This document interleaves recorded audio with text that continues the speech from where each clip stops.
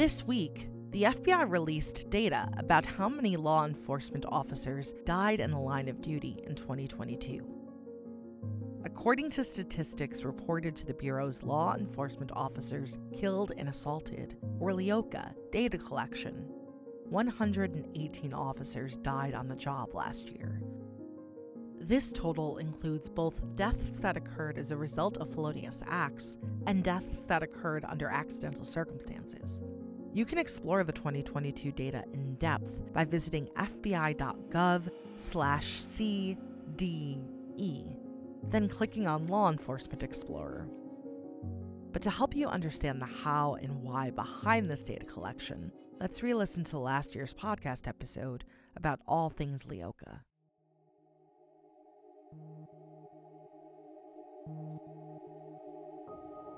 "2021 was the most dangerous year to be a law enforcement officer in about 2 decades.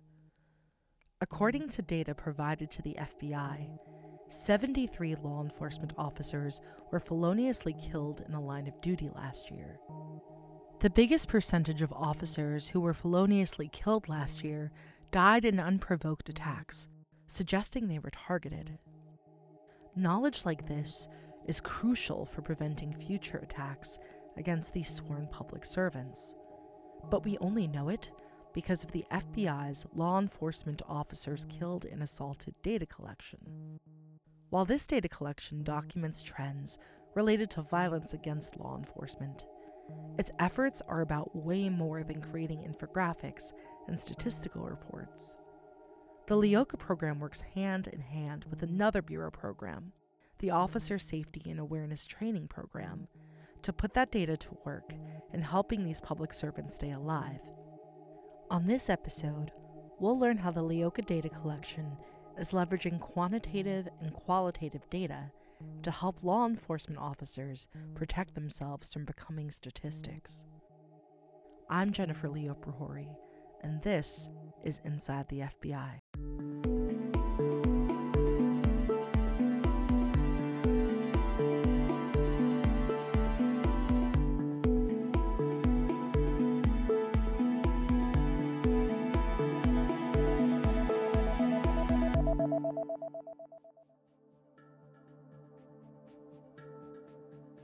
The FBI's Law Enforcement Officers Killed and Assaulted data collection, or LEOCA for short, is a product of the Bureau's Uniform Crime Reporting Program, which has been gathering crime data since the 1930s.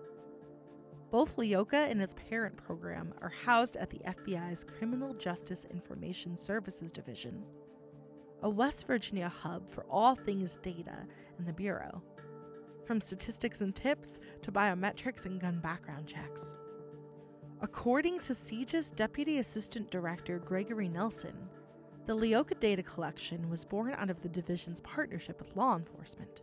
The data that we have here at CJIS is owned by the law enforcement community. All of our data points and collections are owned by those agencies, so it's voluntarily provided to us. Likewise, before CJIS can start collecting any kind of data, it gets advice from an advisory policy board that's composed of police chiefs and other law enforcement executives, Nelson explained. Anything we do with it, we run it by this group who is the law enforcement representatives for the 18,600 plus agencies. While the actual creation of the LEOCA data collection was decidedly more complicated, he explained, it initially stemmed from an advisory policy board request for CJIS to gather data on behalf of law enforcement agencies. We agreed to collect the data, they agreed to provide it, and we agreed to share it back to the community and the law enforcement officers or agencies as part of that agreement. That's kind of a high level of how it came to us. The LEOCA data collection aims to reduce law enforcement officer deaths and assaults by providing data for trainings relevant to law enforcement safety, explained Aaron Mullins, a CJIS-based Uniform Crime Reporting Program analyst who specializes in LEOCA data. According to Mullins, the collection specifically focuses on officers who are killed or assaulted while on duty and in official capacity. Now we know officers are never off duty. they can step into that role at any point in time. So that's a huge factor in our collection, when we're looking at these incidents and we're trying to weed through the data. It's very specific, and it's important that we work with the agencies and with the field offices so that we're sure we're capturing that sharper picture. The data covers deaths of and attacks on duly sworn city, university and college, county, state, tribal, and federal law enforcement officers who, at the time of the incident, normally wore or carried a badge, normally carried a firearm, were duly sworn and had full arrest powers, were members of a law enforcement agency, were acting in an official capacity, whether on or off duty, at the time of the incident, and, in the case of line of duty deaths, who lost their lives as a direct result of injuries sustained while on the job.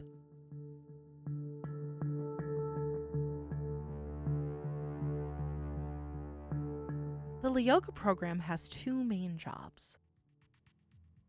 Firstly, it compiles, crunches, and then publicly publishes data on duty assaults and deaths. As Nelson explains, we put out monthly reports about law enforcement officers killed and assaulted. We work with our other headquarters entity, Office of Partner Engagement. We work with Criminal Investigator Division because it's important to the FBI as a whole to whatever we know to get it out to the community as quickly as possible. And we do those monthly and then biannual reports on killed and assaulted. Our felonious and accidental tables, along with our federal tables, go out in May, and then in the fall we see our assault tables. The LEOCA program gets its data on officer deaths through its Strategic Information and Operations Center, Mullins explained. We process those on the back end, work with the field office that's AOR, and we correlate with the victim officers' agencies to collect those details of that death or killing on the back end through our LEOCA database.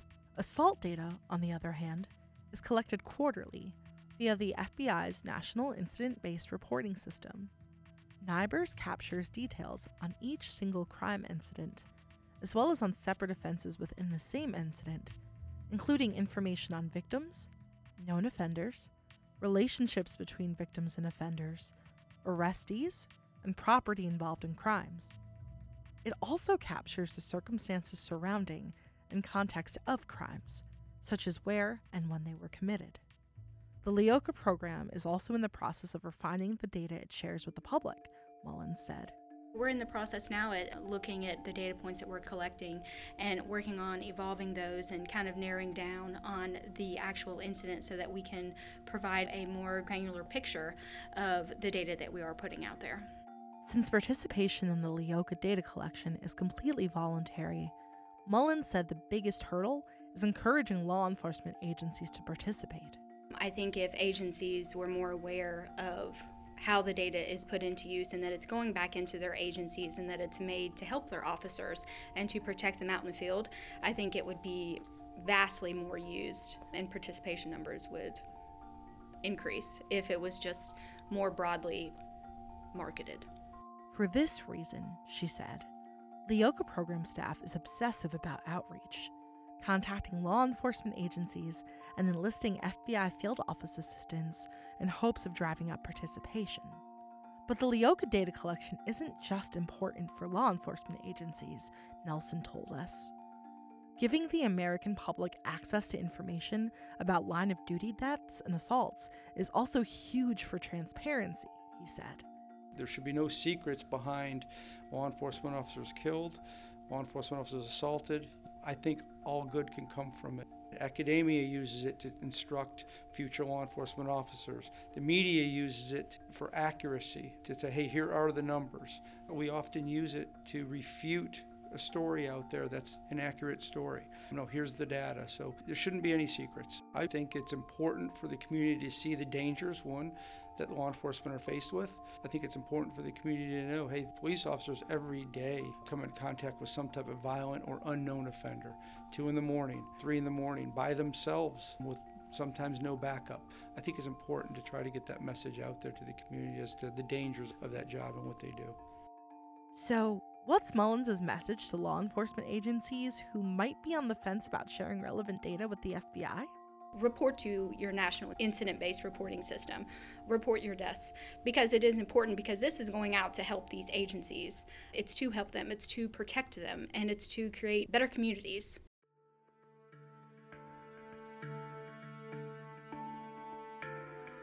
The LEOCA program's second job is to funnel the data it collects to the FBI's Officer Safety and Awareness Training, or OSAT, program. Each year, OSAT trainings arm thousands of local, state, federal, and tribal law enforcement partners with data-derived insights about line-of-duty deaths and assaults, such as behaviors or perceptions that can make an officer seem more vulnerable in the eyes of a would-be attacker. We try to tailor it to the agency because we have a lot of content. That's Kevin Harris, a law enforcement consultant with the OSAT program. Ideally, agencies will request an 8-hour training class, and so we cover a bunch of different topics. We cover things like arrest situations, because historically that's the way a lot of officers are getting killed, because you're getting ready to put your hands on a suspect, and that's where they're getting assaulted and killed. Because of recent trends, we incorporated a block on ambushes and unprovoked attacks. Foot pursuits we found is a big killer of law enforcement. OSAT trainings also address why training matters, how it can help deter attacks on law enforcement, and how to rely on that training once you're on the job. You can be trained to do something all day long. You could be the most trained officer in the world, but if you don't adhere to that training, if you don't follow your procedures when you're out there in the field doing something, then that's when you're going to run into trouble. In addition to using LEOCA data to ensure that progressive iterations of its trainings depict and prepare officers for the most current threat picture possible, OSAT uses the data to help inform its research into the why behind attacks. The qualitative findings of OSAT's research, which includes interviews with officers who've survived on-duty attacks and criminals who've attacked or killed officers, and creating case studies of individual incidents, also helps shape its trainings. The program works with partners such as the West Virginia University Psychology Department, as well as an FBI oversight organization that ensures all research efforts are safe and ethical, to develop standardized interview questions and protocols. The process gives survivors a chance to discuss factors such as their individual backgrounds, training, and education to give researchers a snapshot of who they are. And then at some point they're going to get a chance to just kind of freewheel about the incident and tell us about that in their own words. And similar with the offender, there's that protocol booklet so that everybody gets the same questions, but they get to tell it in their own words. So, what common threads have emerged? According to Harris, officers must understand the importance of training, since offenders train to defeat law enforcement. OSAT research has also found that perception, both in terms of how officers perceive the inherent risk in a scenario they're faced with, and how offenders perceive officers' level of personal preparedness, plays a pertinent role in attacks against on-duty officers. For example, one offender who was interviewed by OSAT admitted to sizing up law enforcement before deciding whether or not to proceed with an attack. The first thing I noticed was that he didn't have a presence about him. He told the OSAT interviewer, according to an interview transcript shared with Inside the FBI, adding that, "This guy inspired no fear in me, and no hesitation." The offender added that the officer Looked, and this is again, it's not meant to offend or disparage, but he looked sloppy. And right there I formed the opinion, in a microsecond, I could take this guy.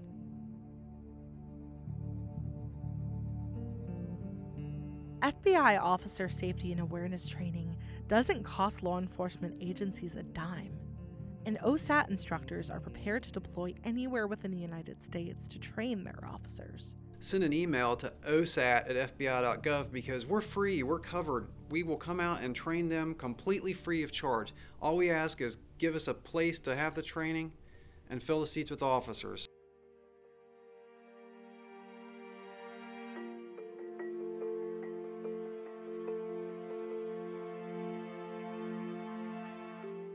OSAT was originally part of the LEOCA program, but was later broken off into its own standalone program. Despite this organizational shift, The two programs continue to work hand in hand to keep law enforcement officers safe. The LEOCA and OSAT program teams work year-round to help protect our nation's law enforcement officers. It's really personal to me because my entire career has kind of been driven around the public. I worked foster care, and then I was in community corrections, and I worked closely with law enforcement agencies, so I saw what they do, and I saw their purpose, and I saw their need. You always hope that maybe you impacted one officer, that maybe someday down the road they come into a situation and maybe they don't even think about it, but maybe that made the difference and maybe that saved their life that day or whatever. And you may never know whether it did or not, but that's always kind of the hope and the thought in your mind. What's his biggest advice for law enforcement officers who might listen to this podcast but never take an OSAT training? The most important thing at the end of the day is to make it home at the end of that shift every single day. And I mean, that's what's important. So just remember to not let their guard down, to not allow their perceptions, the things that they see, to not allow that to dictate how they handle someone. Continue your training, and most importantly, adhere to your training. Do things the way you've been trained to do them, and don't stray from that just because you don't think a situation seems dangerous to you. You can learn more about the FBI's Criminal Justice Information Services Division at fbi.gov/CJIS. And you can use the FBI Crime Data Explorer, located at fbi.gov/CDE, to explore the Bureau's full slate of crime data, including statistics on line-of-duty assaults and deaths, law enforcement officers' use of force, and more. The online resource is free to access and is regularly updated. This has been another episode of Inside the FBI. You can follow us on your favorite podcast player, including Apple Podcasts, Google Podcasts, and Spotify. You can also subscribe to email updates about new episodes by visiting fbi.gov/podcasts. I'm Jennifer Leoprahori with the FBI's Office of Public Affairs. Thanks for tuning in.